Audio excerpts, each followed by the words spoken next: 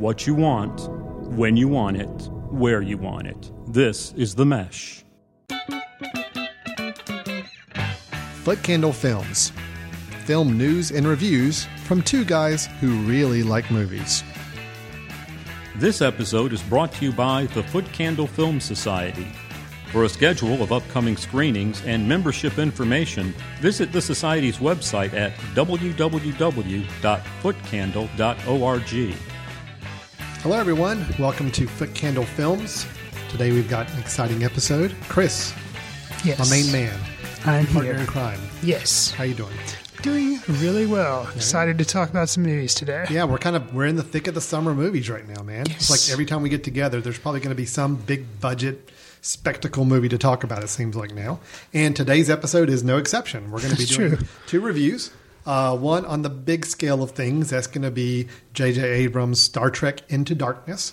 And then on the other side of things, we're going to be looking at the little film called Mud, starring Matthew McConaughey. Following that, we've got some movie news, and we're going to cap off the show with our recommendations of something you can find online, something you ought to check out and watch that we want to recommend for you. So we're going to do all that over the course of this show. We hope you guys are ready for it. It's going to be a lot of fun. Before I continue, just a reminder, we are on the Mesh.tv network. That is themesh.tv is where you can find not only this show, but all the other shows on the Mesh network. You can go back in time, listen to all the other back episodes, everything we've ever done, listen to every other movie review. Again, it's a fun-filled weekend. If you just queue up all those episodes, listen to them in a row, we'll help you pass the time very easily, I promise. Let's go right into our first review, which is the film Star Trek Into Darkness. Engage. There's greatness in you, but there's not an ounce of humility. You think that you can't make mistakes, but there's going to come a moment when you realize you're wrong about that. And you're going to get yourself and everyone under your command killed. You think you're safe. You are not. Is there anything you would not do for your family?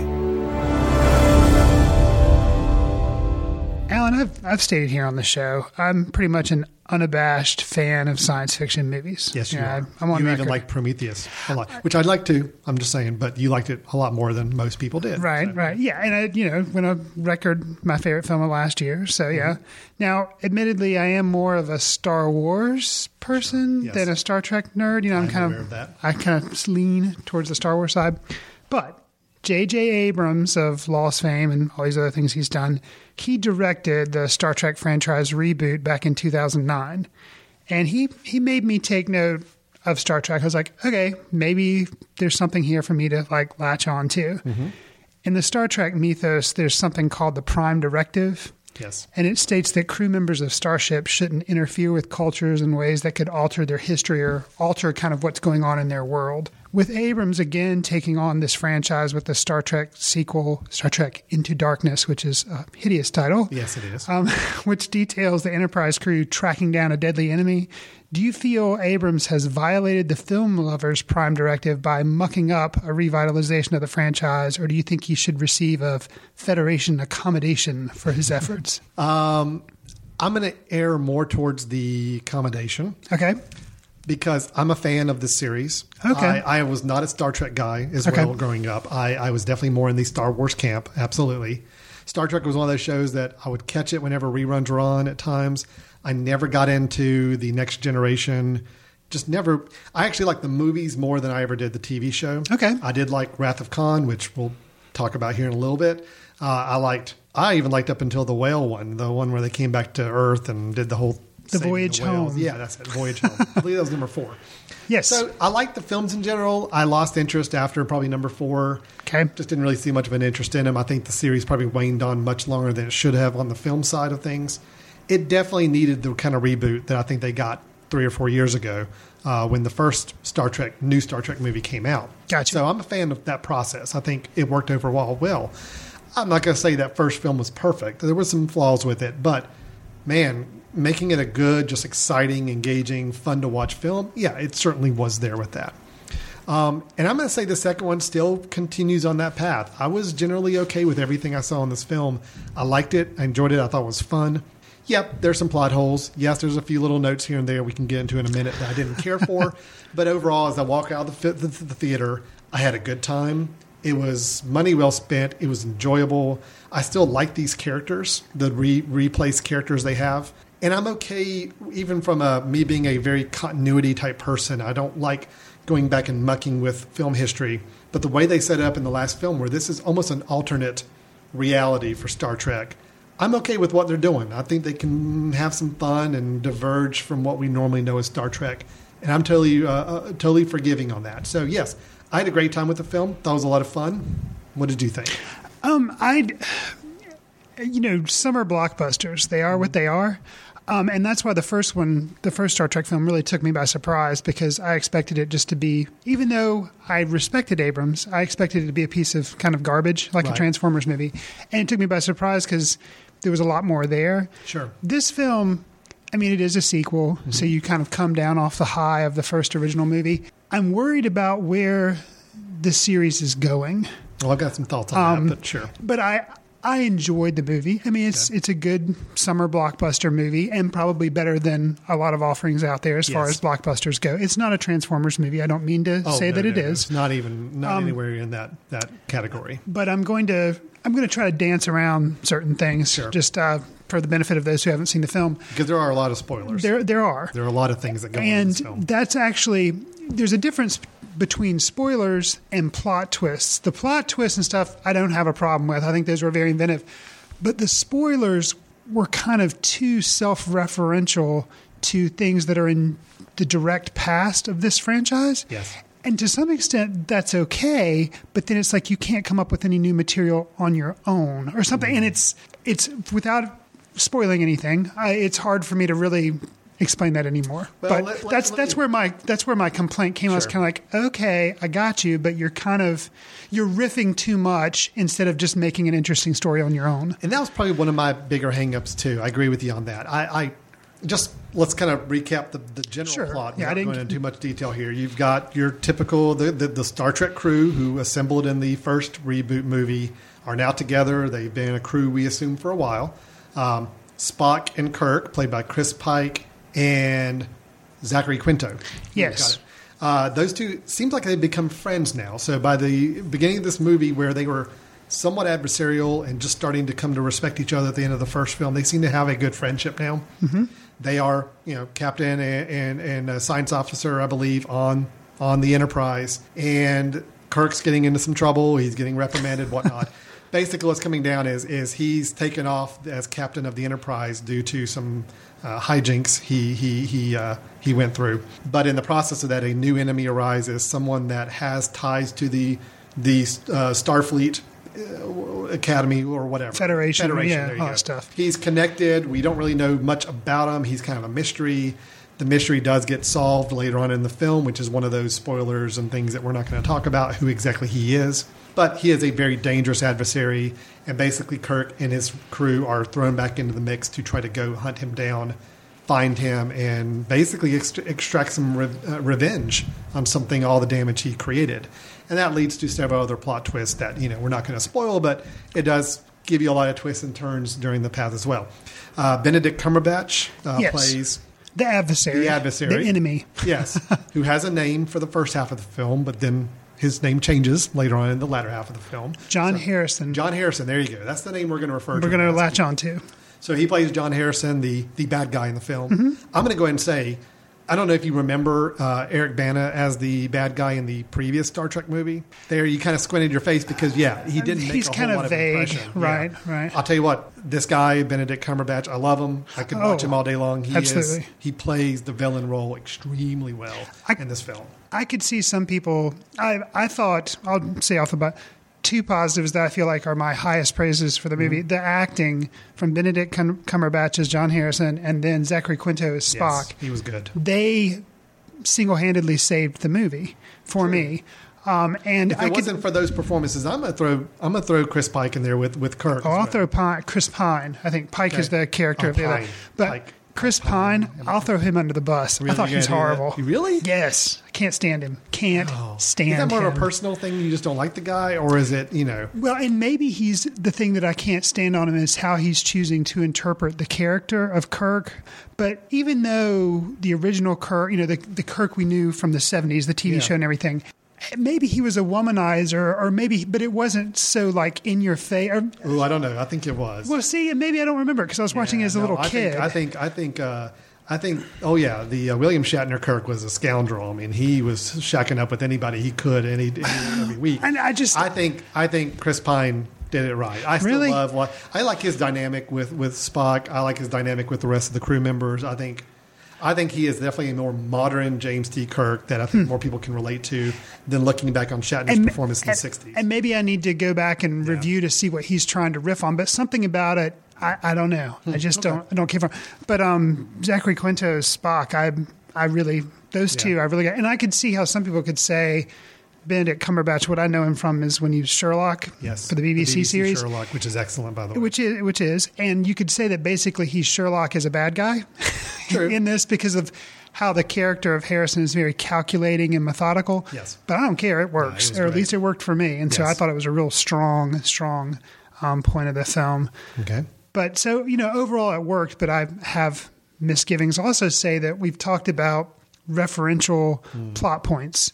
And I will say that without spoiling anything, one of my favorite, there's a point in the latter half of the film where there's a referential plot point, but roles are switched. It references basically the second Star Trek film. Yes. I'll say that. There's a key scene in the second Star Trek film that is basically, it's replicated here, but with reversed roles. And I thought that was genius. Really? I actually really liked that. I thought it was just too on the nose. Well, this is hard. I know, it's tough. I appreciated it until the conclusion of that scene where someone yells. Someone says something. Threw it in the gutter. Yeah. No, I agree. That was almost just, let us throw this in. That was too on the That's the fanboy fiction part of it. Yes. And that was a little much. Maybe that was probably my problem with the scene. I think I was okay with it. Yeah, it was hinting at things, and then at the end it basically like winked so big it took me out of the film. Yep. Yeah. We're definitely referencing this scene in the other film. Yeah. I thought that was a little much, although it was funny. I chuckled when it happened, but it was a bit much. The other thing I've got a little bit of a problem with the film, and I guess I can't really blame the film itself, but it's more the film series right now, these two films. I feel like we missed a whole gap of development between the previous film and this one. I almost feel like at the end of the first film, Spock, Kirk, this team just finally came together. Okay? They're really like Kirk just gets to sit down. But as far as their inner workings together, you feel like... now in the second film, it's like they've been a crew for I don't know how long, and Spock and Kirk are friends and buddy. And I just felt like, man, there was a whole development of this team gelling and really getting to be friends that we totally missed. Okay. And I feel like that just took a huge leap forward. And now with the end of the second film, you were asking about where this film's saga is going to go. It's basically like they set it up to where at the end of this film is now the beginning of what the old 60s TV show was, where they are now embarking on their 5-year space mission. I see. I kind of feel like, well, why did we have to go through 2 movies kind of here on Earth that are not really true Star Trek movies? They were more science fiction action movies, but not really that exploration of distant planets and civilizations. I can understand having one film where you set up that process, but to have 2 films before you even get them out into space, I thought was just a little odd. It didn't quite match the true Star Trek vision. I'm okay with it. It was a fun film on its own, but I do look at it in that whole series and say, it just seems odd. It just seems like we took a big jump, and now we're finally throwing them out into what you'd see as Star Trek, and it was odd. It was a little strange. Yeah, and I agree with that. I'm curious to think, you sound like overall you're pretty high on the acting. Yeah, I was. Okay. I did like the acting. Peter Weller plays the overall head guy for Starfleet Federation or something. Sure, he's a big wig. He's a big guy. Right. He's got an interesting part, which I thought he played pretty fun. Alice Eve plays his daughter, which she didn't really do anything for the film. That was Carol, and I'm going to draw a blank on the last name, but basically another throwback character to the original Star Trek movie series. Sure. Overall, I thought it was good. I thought Sulu and Chekhov are guys that just didn't have a whole lot to do. Oh, man. A lot of time with it. Chekhov and the accent still bugs me a little bit. Okay. Pine, I don't like him in Kirk, but at least he has a lot to do.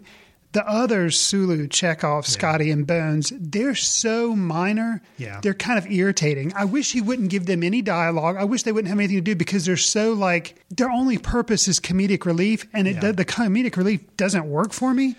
Man, Chekhov Scotty is horrible, and it's not. I don't feel like it's Simon Pegg's fault because I like him as an actor. I agree with Scotty and with Chekhov, and Anton Yelchin or yes, yeah, he plays Chekhov. He's a good actor, but I think they're trying so hard to say he has to have the funny accent that we can joke about, and it got too much.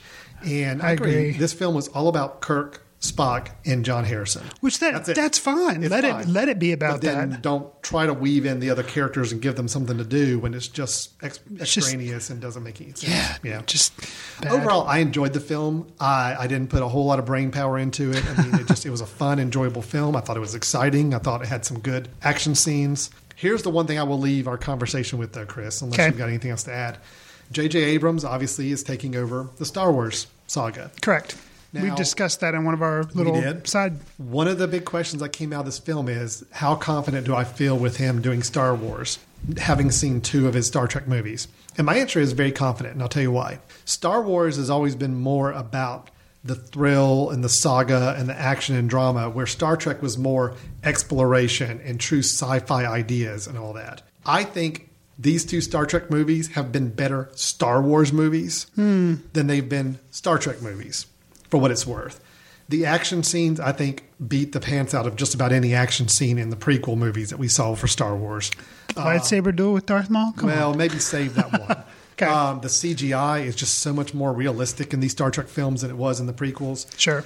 If he applies a lot of the same formula in characterization and drama, humor, and all that he's applied to these 2 films, I think Star Wars is going to be fine. I would agree. Yeah. I think that for all the reasons you said, I think the action sequences are what Star Wars movies more lean to. Yes. They don't try to do big ideas. No, it's very much Pulp Fiction type of idea. And plus, too, I'll say this, J.J. Abrams has gone on record, even before he did the first Star Trek movie, that he was definitely more of a Star Wars fan himself. Interesting. He wasn't much of a Star Trek fan. Interesting. The fact that he's able to pull off 2 entertaining Star Trek movies gives me a lot of hope that if he's putting his energy into something he truly is a fan of and passionate about, we could have a really good movie in a couple years. So, agreed. Very exciting. So that Star Trek Into Darkness is definitely still playing everywhere by the time you listen to this. Big movie. Just came out last weekend, so we'll be around for a while. We'd love to hear your thoughts. Feel free to send in any thoughts, comments, or ideas. You can send them in by email to info@themesh.tv. You can go and post up on the Mesh's Facebook page or go to our Film Society website and post on this review or on this podcast episode that we post up there. Also, Letterboxd is another service I know we've mentioned a couple times. We're both on there. Chris and I are both on Letterboxd. That is Letterboxd without the E at the end. So it's LETTERBOXD.com. It's a free service. Go online. You can search for me or Chris. Follow us. You're just Alan Jackson all? I believe so. Together. Yeah. Okay. If you And I'm just search for Chris Alan Jackson, Fry. you'll find us. And we will definitely do star ratings on films. Sometimes we'll post up a little write-up review as well, but we'd love to hear your comments. Feel free to post those as well. Let's move on to our second review, since we're now kind of in the review frame of mind here. Sure. Let's change gears completely, and let's go talk about the film Mud. You know that guy? I've never seen him before. What'd you say, boys? I'm waiting on my girlfriend. I just can't spend the rest of my life running away with him. She don't care about nobody but herself. Hey, you stuck off in that island because of her. You never said your name. Mud. You can call me Mud. You boys need to watch yourself. What Mud's into is something you don't want to be involved in. So, Chris, a few years ago, right, maybe two and a half years ago, at our Film Society, we screened the film Take Shelter. Correct. This was Jeff Nichols' film. It was not his first film. I think Shotgun Stories might have been his first one. Right. Take Shelter started Michael Shannon and Jessica Chastain. Yes. About a man who was having visions about a catastrophic storm coming and wiping out, the town, himself, family, just kind of going a little overboard with his premonitions and concerns about this happening to the point where he built an underground shelter, protecting himself from this storm, and was preaching to all of his townspeople about the storm coming. It was a really dramatic film. You and I both really liked it. I think we had it pretty high at the end of the year list of films that we liked that we'd seen that year. Yes. Michael Shannon's performance was through the roof great.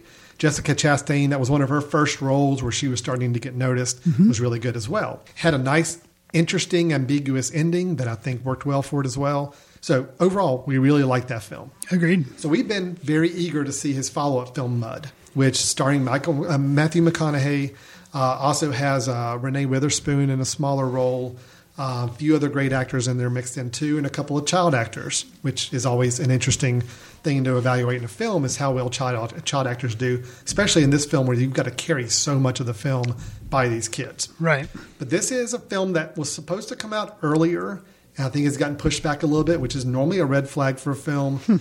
So my question is, should this film have come out sooner? Did you want to see this movie earlier, or should they put it back in the oven a little bit and let it bake a little longer? Well, I think they probably should have waited until November maybe to put this movie out, because I think the performances would have been noticed for Oscars. Okay. Whereas so you're saying it's a good thing. I think it would have been a good thing if they would have waited longer. Like, I think releasing it now in the summer, I'm afraid it's going to get buried and people aren't going to remember it when it comes Oscar time. So I'm not really sure why they dumped it, unless Coming they think out April, May was kind of an odd time for this film. Yeah, so I'm not really sure, why they did it, but hopefully maybe people will see it because showings of Iron Man and Star Trek will be sold out. But I really liked this film a lot. I think it's one of my favorite things Matthew McConaughey's done in a long time. And the child performances that you mentioned, specifically the one Ty Sheridan who plays Ellis, he was really good. Now, wasn't he in Tree of Life? Or was the other kid? One of those two were in Tree of Life, I thought. They might be, and I don't know which one. Oh, where's our intern? I know. The other... Margaret, we need a new intern. The other guy who played Neckbone, wasn't as impressed with him, but Ty Sheridan, who played Ellis, I thought he was really good. And like you say, he has to carry a lot of the film. And acting overall, there were, Reese Witherspoon, Matthew McConaughey, Sam Shepard, like you said, Michael Shannon. He's also in this when he was in Take Shelter. Just all the performances I thought were really, really strong. And there were the lead characters of, Mud and this kid, Ellis.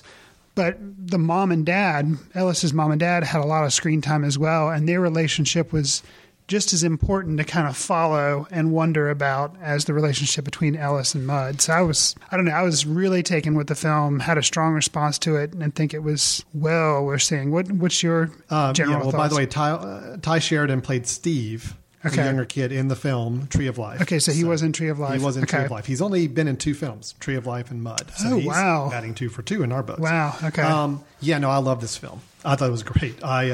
Honestly, I probably went in with a little lower expectations because even though I really liked Take Shelter, nothing about what I saw in the preview really got me too interested about this. And Matthew McConaughey, I'm kind of hot and cold on. I can understand that. We talked about him in Bernie, and I thought he was really good in Bernie. And I have not seen Magic Mike, which I understand he's also very good in.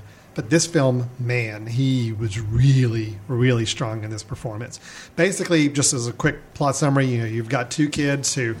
and I'm going to get into the bigger topic of what I think this film's really dealing with, because I think it's an interesting film from this standpoint. Okay. 2 kids who are both kind of dealing with different situations in their life. One of the kids is basically being raised by his uncle. Not a great lifestyle, but he's kind of left to go do his own thing. He doesn't seem to really have any responsibility or supervision hardly ever. This is Neckbone. Yeah, Neckbone. And then you've got his friend, who's our main character, parents are going through a divorce at the time. He's also pining for a young girl at school and having some difficulties with that to deal with. They basically go off adventuring. They find this boat suspended up in the trees. They decide they're going to claim the boat for themselves, and they come to find out that the boat's already been claimed by Mr. Mudd, played by Matthew McConaughey, someone who's living on this island, very mysterious. We don't know a whole lot about him. He speaks in a lot of riddles and stories, and there's almost more of a folklore feel to him as opposed to anything real. Sure. And so the 2 kids become enamored, at least Ellis becomes enamored by him. And his interactions with Mud kind of help drive some of his interactions back on the mainland with family and everything else. Right. Reese Witherspoon plays supposedly Mud's girlfriend or ex-girlfriend. Juniper. Yeah, Juniper, which there's a little questions about their relationship and what's going on there as well. And a lot of that plays out through the film. What I probably love most about this film, though, Chris, is that I think it's marketed completely wrong. I've seen the trailer. I actually watched the trailer for it after I saw the film. Really? Okay. And the trailer plays it up as this mysterious thriller about who is this man on this island. Yeah. There's gunfire and tense moments and screaming. That's so not what this film is about. This is a film, honestly, about a kid at a very, very tender age, which Ellis is, having to come to grips with the fact that love and relationships around him, just nobody seeming to get it right, and it's frustrating him. He's the hopeless romantic, whether he wants to admit it or not. He wants his parents to stay together, but they're not. He wants this girl from his school to fall in love with him because of how good a person he is, and she's not. And she's disappointing him. His parents are disappointing him.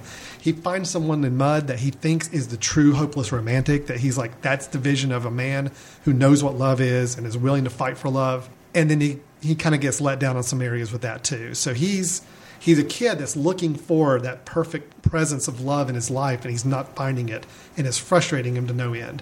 And I think his performance toward the end of the film, when he's kind of come to this realization that everybody's kind of crapping on him right now in the love department. Right. His performance when he just is really fed up with all that, I thought was really good. I agree. And, to me, it was a hopeful film at the end. I think at the end you kind of felt like, some people were learning some lessons, and I think it was a good moral story at the end about why we need love in our life and why it's important to honor it and preserve it and try to treasure it. And too many people don't. And I don't know. It just the film really moved me. I thought it was really, really strong. So I agree, and I think what struck me, I hadn't seen the preview, but I think I just heard a plot synopsis, and to me it sounded like Jeff Nichols was trying to basically do kind of a update to Stand By Me. And I mean, that's what you it's like a coming of age story with two boys finding this thing. And, it's just like instead of a dead body, it was a boat. And then it was like, they were going to somehow grow. But this film was so much more than that. And the way they were able to parallel events in Mud's life with events that were going on in Ellis's life, like you've described, and the ingenuity in doing that, I just really appreciated. Plus, there was a lot more of things that would happen in the film where you would be told stories about snakes, and then nothing was there by chance. Everything kind of played back in to what ended up happening in the film. And I really appreciated how they would drop hints or have certain things pop up, and you'd be like, oh, okay. And you would just take them at face value. And they would come back in the end to really play a big part in the resolution of the film. And I thought that was much more than, like you say, the trailer would give the film credit for. That's the thing. If you saw the trailer and you think this is going to be some dark thriller type of thing, no, it's not. I mean, yes, there's a gunfight and a fight that happens for 5 or 10 minutes towards the end of the film, but this is not a dark thriller film. This is a film that explores relationships and explores the idea of how people perceive the relationships in their life and how it affects those around them. No, this is just it was a stupendous film. I got to give it up to Neckbone. Neckbone. You like the name? Neckbone's a character. I don't think he developed one single bit during this film, and that was okay because he's at an age where he's not really supposed to be developing yet. He was almost the slightly less developed version of Ellis. It's almost like where I imagine Ellis maybe was a couple years ago, where it's all superficial, it's all how girls look, and just want to go out and have fun, and I don't want to get mixed up with this Mud guy. He doesn't seem to know what he's doing. And I think Ellis needed Neckbone with him to remind him he's still a kid. Ellis, even though he got these bigger ideas, these more adult ideas in his head, he's still a kid. And I think Neckbone's his grounding to say, we're still kids, man. Let's still go have fun and let's go goof around and not worry about stuff like this. I will say, and I don't know, I guess it would depend on the professionalism of the guy who played Neckbone, the young kid. I guess because the other performances, Ellis specifically, was so outstanding that he felt a little one note for me, and actually to the point where I was kind of irritated with the storyline because I felt like it was almost stereotyping. Everyone else had a lot of nuance to them. Mud did. His parents, they're going through a divorce. His father drinks. Okay, right there you're like, okay, I know how this story is going to play out. I know who's quote unquote going to be at fault for things going on. But it's a lot more complicated than that. The mom has a lot of complications with her. Absolutely. The father, and there's a lot more to it, whereas Neckbone was just kind of like, no, he is pretty much the cut and paste, small southern town kind of redneck boy going out and having fun. Yeah. But, so that was a little bit of a frustration, but a very minor minor one for me. I think because the rest of the movie was so unique, it kind of stood out a little more. Well, I do think, and I don't have the names of the actor and actress that play Ellis's mother and father here, but I that was a story I think you just even alluded to it, where when I first saw it, I'm like, okay, so father who drinks a lot and doesn't seem to be very attentive to his wife, and his wife's going to leave him. Great. Okay. So we have that typical stereotypical thing. But as you started listening more, you're like, no, there's a lot more going on here. More and stuff this here. is actually more of a dynamic. And there's a scene where some stuff has happened and Ellis is was in danger and the three had to kind of come together. And even though these two, the mother and father, aren't getting back together. Right. It was still that moment where even the father saying the simple words of I love you to his son, that could have been so cheesy and so overwrought with emotion. No, it was. And it wasn't. It was authentic. It was earned, exactly and it was what you needed them to say at that point. And man, even just talking about this movie is like a wash of emotions here. So very, very Ray McKinnon was senior, or he was the dad, and then Sarah Paulson was Mary Sarah Lee. Paulson. Yeah. Who she was on Studio 60 on the Sunset Strip, I believe, which was that kind of behind the scenes Saturday Night Live type show. Sure. And she was in a more comedic role. So seeing her play a truly dramatic role, and there's no comedy in this role for her at all, she was good. She played that role nicely. I'm going to ask you about one. Overall, I think we're both very positive. We seem to be a lot on the same page with this film. I mentioned my one little quibble maybe about Neckbone.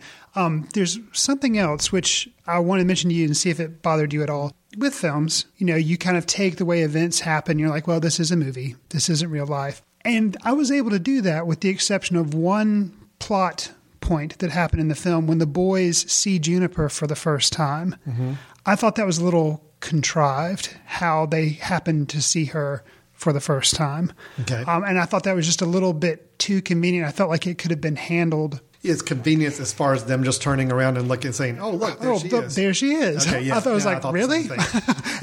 I was surprised that it was this clumsily handled. I realized it's a small town and they maybe would recognize outsiders, but I thought the same thing because at that point, Mudd had only told them that the way he identified with her is that she had the tattoos on her wrist of the birds. Right. And I'm sorry, from that distance when they saw her in the parking lot, there's no way they could have seen the tattoos on her wrist. They identified her because she had blonde hair and she looked cute, or she was attractive. This may be a small town, but there's more than one attractive blonde girl in this town. I mean, I think we're pretty safe. I thought that was a pretty big leap, but I agree with you. A film. So. Yeah. They needed to get them connected with her pretty quickly, and that was a little. I agree. That's probably the one moment that rang a little false. Right. Just seemed like more of a contrivance to get them together as opposed to something really that authentically happened. So, sure. But overall, I mean, I've only seen 2 of Jeff Nichols' 3 films, but 2 for 2, man. Actually, I like this one better than Take Shelter. I do too. I think there was a lot more to it. Yeah. Maybe. Yeah. Take Shelter was an interesting character study, but it was kind of a slow boil. Mm-hmm. And then the ending, which, like you said, is very unique. This had a lot more going on throughout the film to keep you engaged. More complete film with more going on, more characters to follow and find interest in. I think, even though I still probably I still liked Michael Shannon's performance in Take Shelter maybe a little bit better than Matthew McConaughey's here in Mud, but they're really, really close. They're both very strong performances. Since we're going to talk about Michael Shannon, he was in this one as well. He have a small part. He was the Uncle Galen. He was Neckbone's uncle. Neckbone's uncle. Mm-hmm. When he does not give him a lot, but he has this one part where he is talking to Ellis about Neckbone. That was a good scene. That was awesome. And it just makes me really excited for the future of Michael Shannon, which he's going to be in the Superman movie. So he's going to be General Zod in the Man of Steel movie. Which, if anything's going to make me go see it, that'll be it. Michael Shannon, my wife saw Mud with me, and she'd also seen Take Shelter. And I said, you realize that guy who played Uncle Galen, he was in Take Shelter. She's like, what? I'm like, yeah that was the lead guy. And she was like, whoa. So that totally blew her mind. So yeah, he's awesome. Well, Mud, I don't think we can recommend this any more highly than we have. It's definitely one to check out. I was really encouraged even here in Hickory, North Carolina. It showed at the main multiplex for a couple of weeks, a lot longer than I thought it would. So it may be sticking around by the time you hear this. Maybe. But even so, if it goes to Netflix or DVD, you need to check this film out. Absolutely. Trust us on this. It's a good one. It's a very good one. Okay, we're going to take a quick little break. When we come back, we will move right into some movie news, some things happening in the movie film industry that we think that I think Chris will find interest in. I always like to spring these on Chris and see what he thinks. And then we're going to move on also to our recommendations for online viewing for this episode. So stay tuned. We'll be right back with Footcandle Films. We'll get back to your show in a moment. Just a reminder, you're listening to The Mesh, an online media network of shows and programs ranging from business to arts, sports to entertainment, music to community. All programs are available on the website as well as through iTunes and YouTube. Find out more at themesh.tv and give us feedback on what you like. And now, as promised, back to your show. Welcome back to Footcandle Films. We just spent the first half of the show reviewing the films Mud and Star Trek Into Darkness. I still hate the title of that movie. I agree with you. And Star Trek 2 would have been fine. I heard that, I think it was Damon Lindelof who helped write Star Trek. He actually joked when they were throwing around titles, he suggested Star Trek Transformers 4. Because he's like, it's available. Yeah, right. Sure. But yeah, I mean, it makes about as much sense as Star Trek Into Darkness. It's tough to say, too. It just doesn't ring as a movie title. But anyway. Yeah. Chris, this is the part of the show where we always I like to spring a little movie news on you and kind of get some feedback. We have not talked about these movie news items before, but they're ones I'm thinking either you got some opinions on or maybe some interest in, or just ones I find kind of curious myself. So let's jump right into it. Some movie news here. First off, are you a fan of The Daily Show with Jon Stewart? I am a fan, but I rarely ever get to watch it, unfortunately. Well, I'm a huge fan of Jon Stewart. I think he's a genius. I probably get more news from The Daily Show than I do like real news outlets, other news outlets. But he is going to take a hiatus from his show for 16 weeks. Wow. This summer to direct a film. Okay.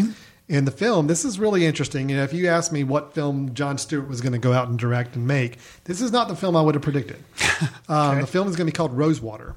Okay. And the film is a true a story about a journalist that was detained in Iran for more than 100 days and brutally interrogated in prison. Yeah, it doesn't sound like a Jon Stewart. It's based on a book called And Then They Came for Me, which was one of his guests, Mazahir Bahari, which was a guest on The Daily Show maybe last year or two. Okay. And when they talked about the book, supposedly they started up kind of a friendship, and John really admired what the book was about and decided that that's what he wants to make a film about.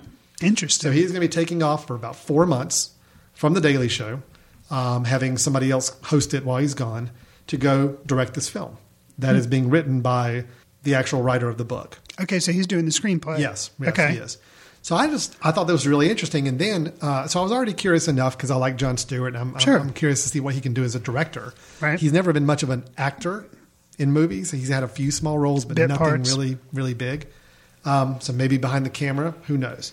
Now, here's where things got interesting. Guess who they just cast, as of this week, to be the lead in this film? Don't know. We talked about him in our last episode with the film No, as the star of the film No. Oh, Gael Garcia. Gael Garcia Bernal is going to be playing the journalist who gets detained in Iran. Wow. Yeah. That'll be good. So I mean, now I totally think he has the chops to do it. Well, we've got an interesting guy behind the camera with a very political slant to his own nature anyway, directing his first film, which is based on a fact-based account of a political kind of story, international story going on, starring, I think, one of our most interesting actors that you and I are kind of following, and Gael Garcia Bernal. So very curious about that. It's supposed to be coming out in 2014. Okay. Seems like it's Oscar bait, but we'll see. Yeah, it could be. But first time director, maybe not. But you never know. So, interesting. Yeah, it's basically Bahari was interviewed on The Daily Show by Jon Stewart. They talked about the role that the show had in playing the imprisonment. So it's they became friendly. Stewart decided he wanted to adapt the 2011 book into a screenplay, and it's going to be called, the movie's going to be called Rosewater. Rosewater, because supposedly in the book, the journalist who's imprisoned, he doesn't know anything about his captors except that one of them smells like rosewater. That's kind of what in the book he refers to as. He knows that guard or that person imprisoning him as rosewater because that's the smell he gets. Okay. So, anyway, I thought interesting to keep an eye on. Yeah. Definitely something I'm sure we'll be talking about in the next year as well. Moving right along. Only God Forgives. This is the new Nicholas Winding Refn film starring Ryan Gosling. Right. Hot boy at the moment, Ryan Gosling. Seems to be in just about every movie coming out right now. This is his follow-up to Drive. Okay. So with Drive, we had Refn and Ryan Gosling together. Did you like Drive? Yes. You did? I did. I was disappointed in Drive, probably because I'd heard people like you talk it up so much before I saw it. And I walked away just kind of saying, it was okay. My favorite part was Albert Brooks as the villain. Yeah, he's good in it. Ryan Gosling's a good actor, but I tell you, it seems like he just puts on that same face, that same blank expression in every role. And it's almost like, I'm an actor. I'm going to play dramatic. And by playing dramatic, I'm going to stare with this blank look at my face at the people I'm talking to and deliver my lines in a very monotone voice. That's just what I get from it.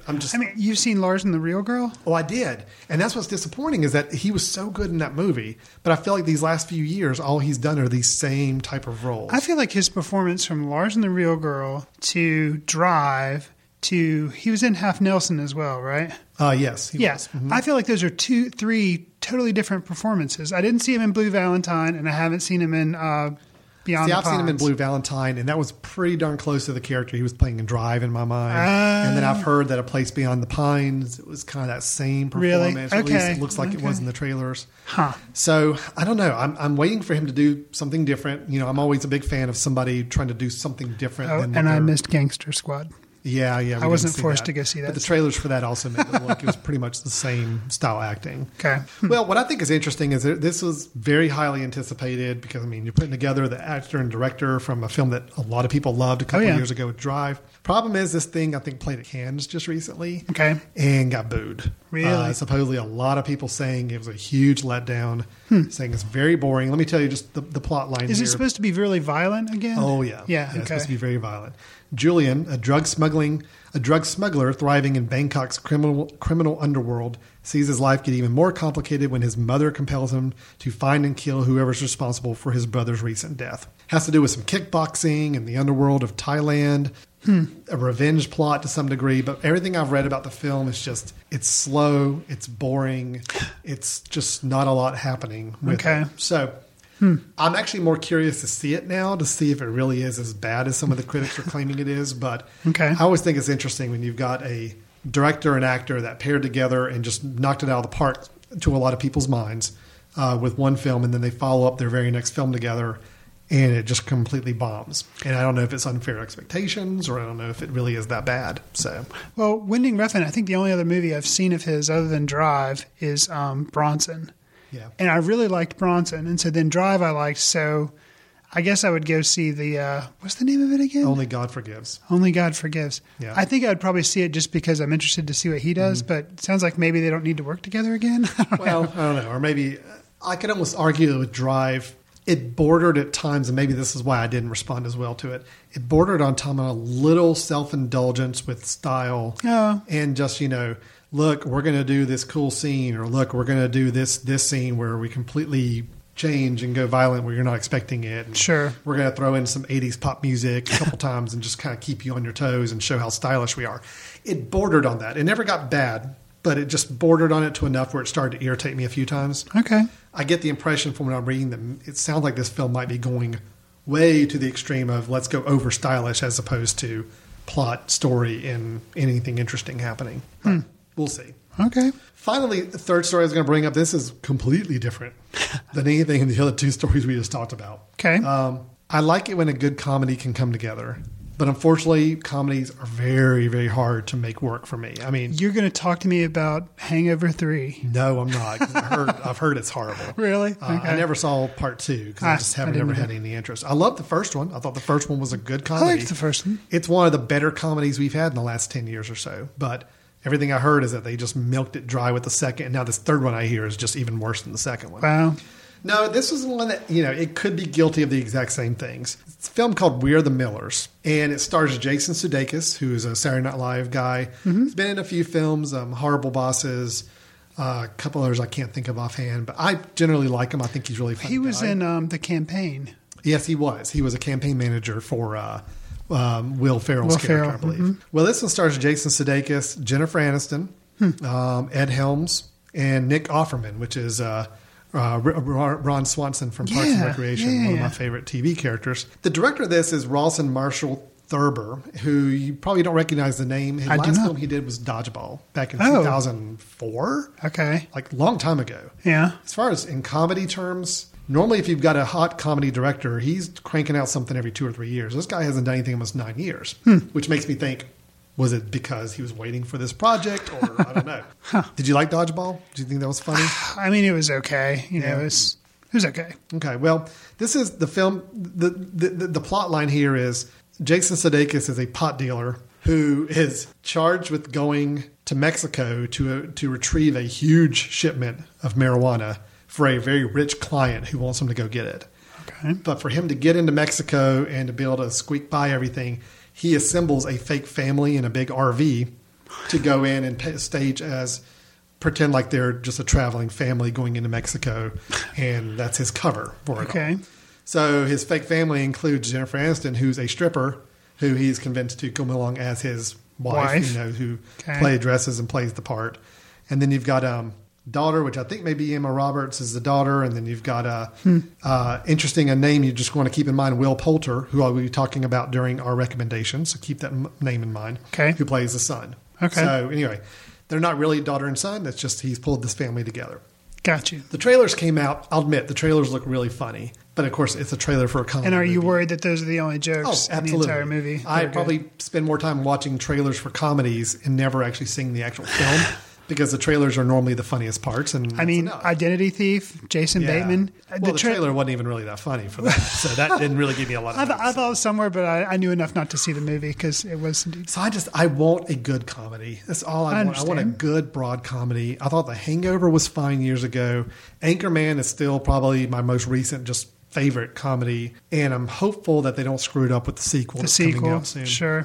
But we need a good original comedy again, something that's just laugh out loud funny and not something like Identity Thief where people who have seen it said it's really not good, but because it was probably one of the only broad comedies out there at the time, it made tons of box office money. Right. So they're going to make a sequel and it's going to suck even more. And, I want a good original film comedy. So when I see an idea like this and I see a good trailer, I'm like, fingers crossed, please be good. And we'll wait to see when the reviews come out. But my understanding is it's supposed to be is patterned after a little bit after Vacation. It's supposed to be kind of that travel type of with a family, but this one's got the slant of them not really being a family. So that was one of the first recommendations I did, I think. Was it Vacation? Way back when. Yeah. All right, interesting. Well, a little synergy there. We're coming back around. So. Awesome.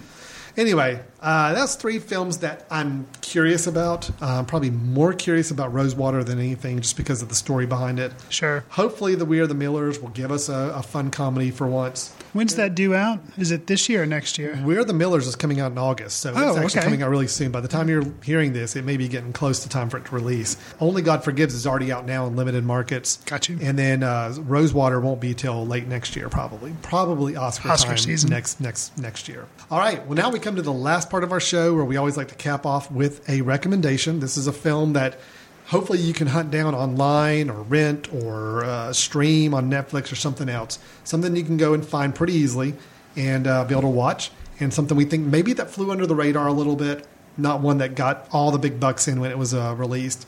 Chris, with that set up, I'm anxious to hear, as always, what your recommendation is for this episode. I went on a bender on recommendations, I think, where all I was recommending were documentaries. So then I made a conscious decision last time. I was like, okay, I'm not going to do a documentary. I did, Return to Oz.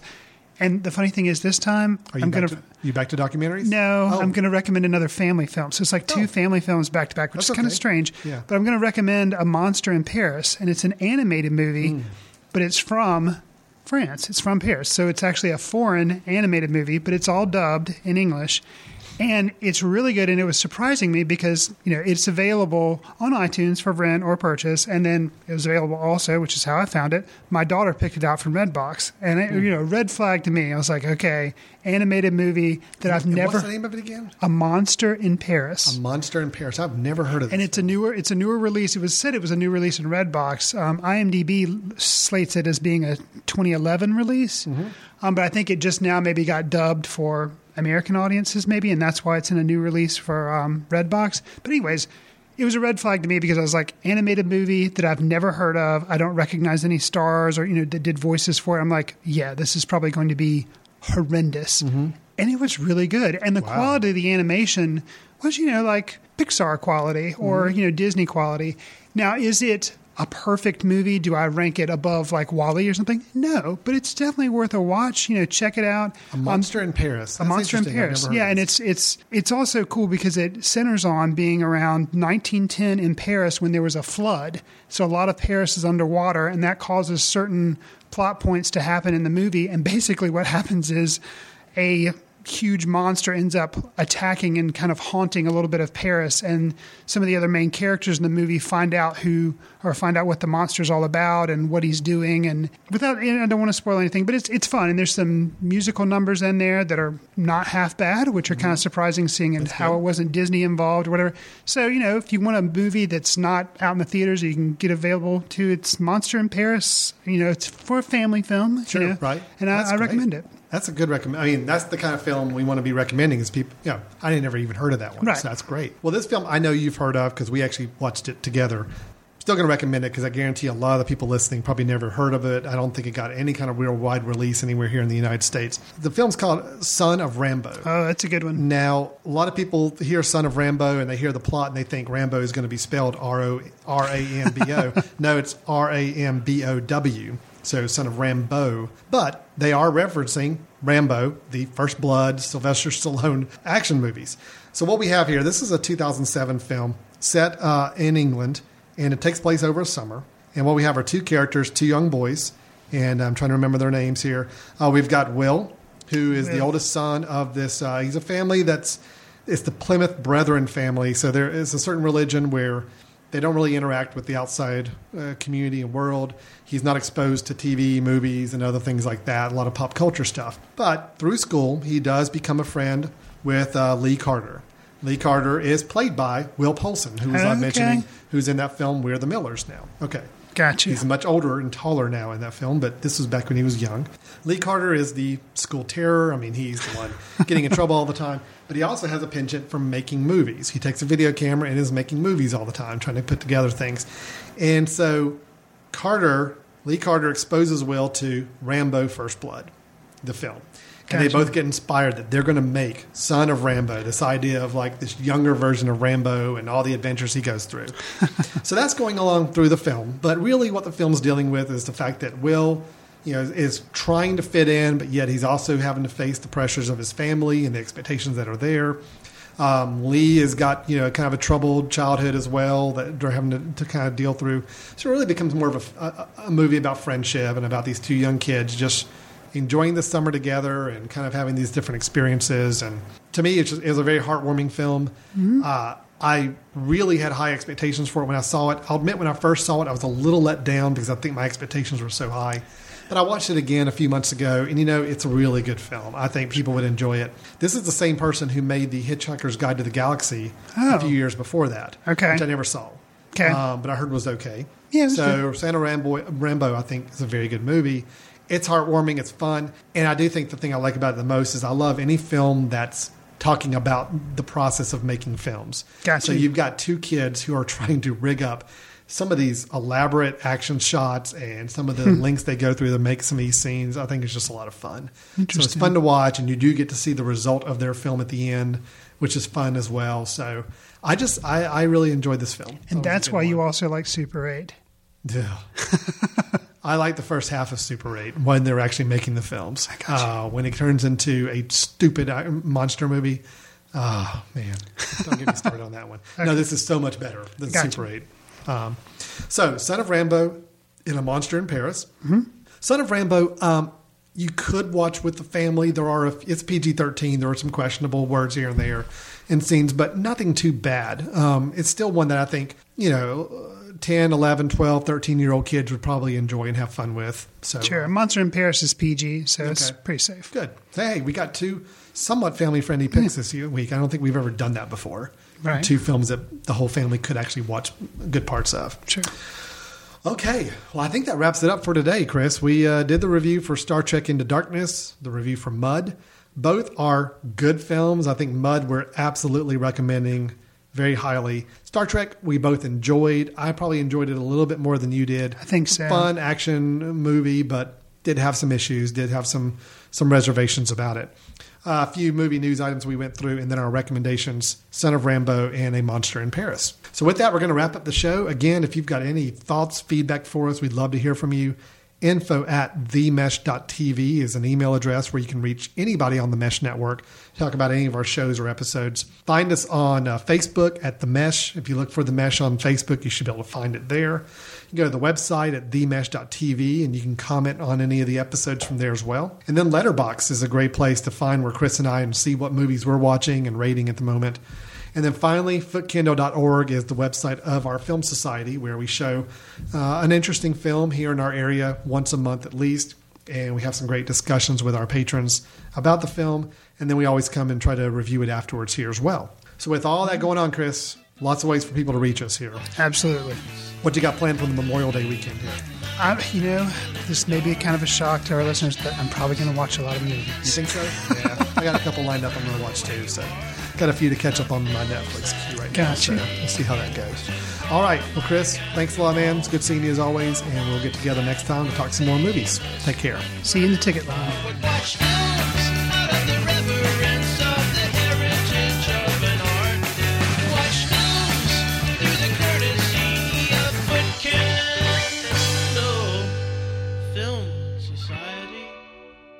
Special thanks to Carpal Tuller for the show theme music. For more about Carpal Tuller, visit www.carpaltuller.com. You've been listening to The Mesh, an online media network of shows and programs ranging from business to arts, sports to entertainment, music to community. All programs are available on the website as well as through iTunes and YouTube. Check us out online at themesh.tv. Discover other network shows and give us feedback on what you just heard.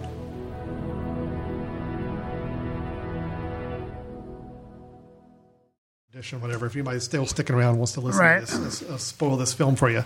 I didn't care because you and I talked about, we may have talked about it on one of the episodes, I don't know if it was on mic or off mic, about how he might be Khan.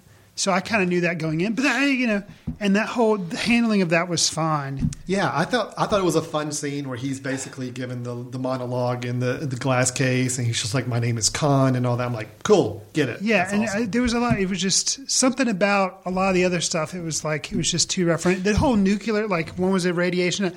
I was fine with all that. It's just when he yelled, "God!" I was like, "No, no." It's like, and honestly, I told Brad afterwards, I'm like, I kind of had thought, and I thought it would have been a really daring thing to do, leave Kirk dead for the end of the movie. That would have been... Well, okay, the only reason I would have minded that is because then if they would have done it in the third movie, they would have brought him back. Just like I was that glad would have been really self-referential. I was glad they wrapped everything up within that film. And to use the tribble, like they announced that early on, you're like, what's the tribble doing there? But then to bring it back, I was like, that was okay. It was fine. I was okay with it. But I did think when he died, I'm like, oh, wow, they're totally going to do this. They're totally going to kill Captain Kirk instead of Spock. Which would have been fine because I hated Chris Pine anyway. And bring him back at some point. I'm like, that's pretty cool. I'm okay with this. Yeah. I agree. The shouting Khan's name. That was so bad. Because technically, even though Khan brought them into the situation that caused this to happen, it wasn't like Kirk going in to save him. So it was really Khan's fault as much. Right. Kirk shouted Khan when they were chasing each other through the cloud. Yeah. It was, but I don't know. It was a little much. It was just almost like the guys, JJ said, oh, we got to do this because all the fanboys are going to freak out when I do it. And it was like, they'll just love it so much. And I think the fanboys would probably be irritated. It was actually more comical to see him do it than it was like dramatic. So, right. And I thought the humor just, I don't know. I didn't have a problem with the humor. I thought it was fine. It wasn't as strong as it was in the first movie. So I need to go back and see the first movie again. Yeah. I think. Overall, at this one, I did not enjoy quite as much as the first one. I still really enjoyed it. Right. What I did like, though, is the twists and turns it took where, okay, Khan's bad guy. We find out he's Khan. Ooh, but now we're going to try to work with Khan and actually take down the real bad guy. I'm like, oh, this is cool. Oh, that's good. This is great. And then it's like, old Spock comes back. That is unacceptable. That cameo was so bad. Tell me why. Okay, old Spock comes back and advises new Spock, on the nature of Khan. Khan is really a bad guy. Don't trust That him. was so awful. In the first film, it was unexpected. It was neat to have a cameo or whatever. And I was like, okay. The fact that he like dials him up on the phone on the view screen is like, hey, old Spock, I want to talk to you and get some advice. Now. Like That's okay. that just totally, that's such a cop out. Spock is supposed to be smart on his own and figure things. I think the only reason they did that was so they could then again have a cameo that the fanboys. It was so awful. And then it's like sets up like, what's he going to do every time he needs advice? Just dial a friend. Hey, Spock. I totally would. Old Spock. If there was how an you doing? old version of me that was like 30 years older or 40 years older than me, has seen everything, I could call him up on speed dial and be like, hey, dude, what should I do about this? Because I'm kind of stuck.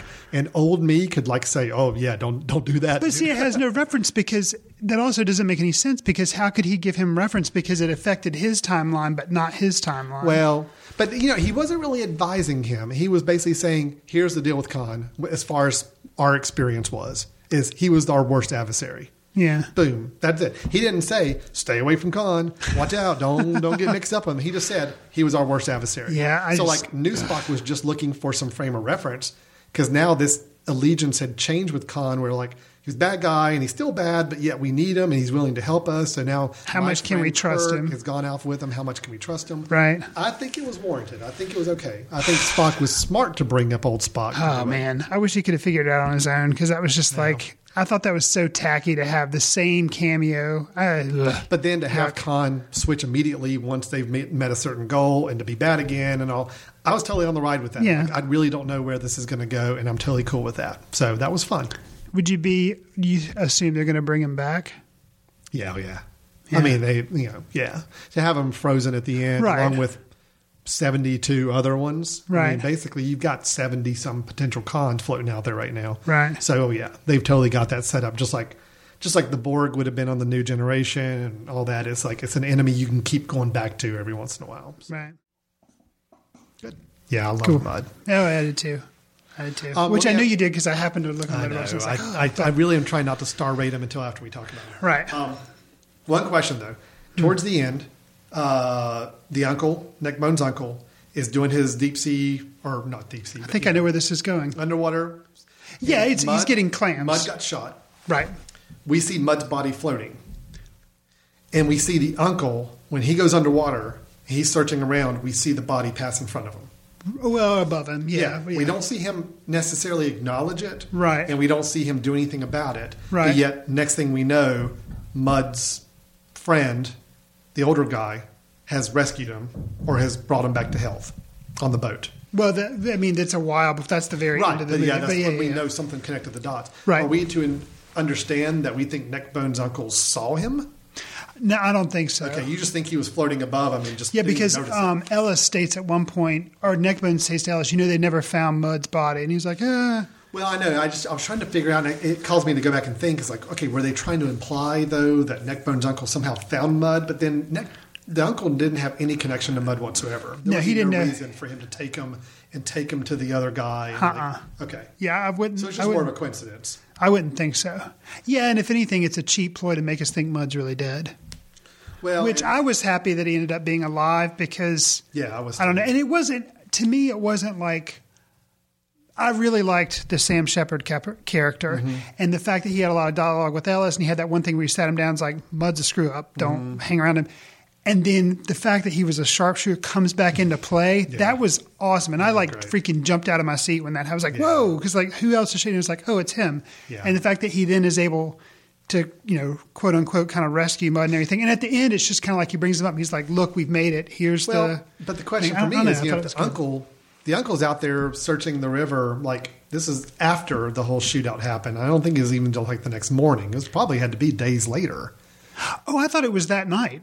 It's really? That same night. Yeah. So because he was out searching in the river that night, and so we're supposed to assume that maybe as he's searching for trinkets and things that he can help recover and bring back to safety on the mainland, things that he's recovering, here's Mud floating. That's basically he looks for clams. That's what he does for a living. So I think he's just down there because he rigged up that whole rig so he could do clamming at night. Sure. I think so. He's just down there and it just happens to. All right. Yeah. So I think the two. That's the only thing I was just trying to wrestle with after. Right. Was like, were they trying to imply some sort of connection between the uncle and Mud? But I couldn't understand why. Okay. So spoiler edition's done. Yes.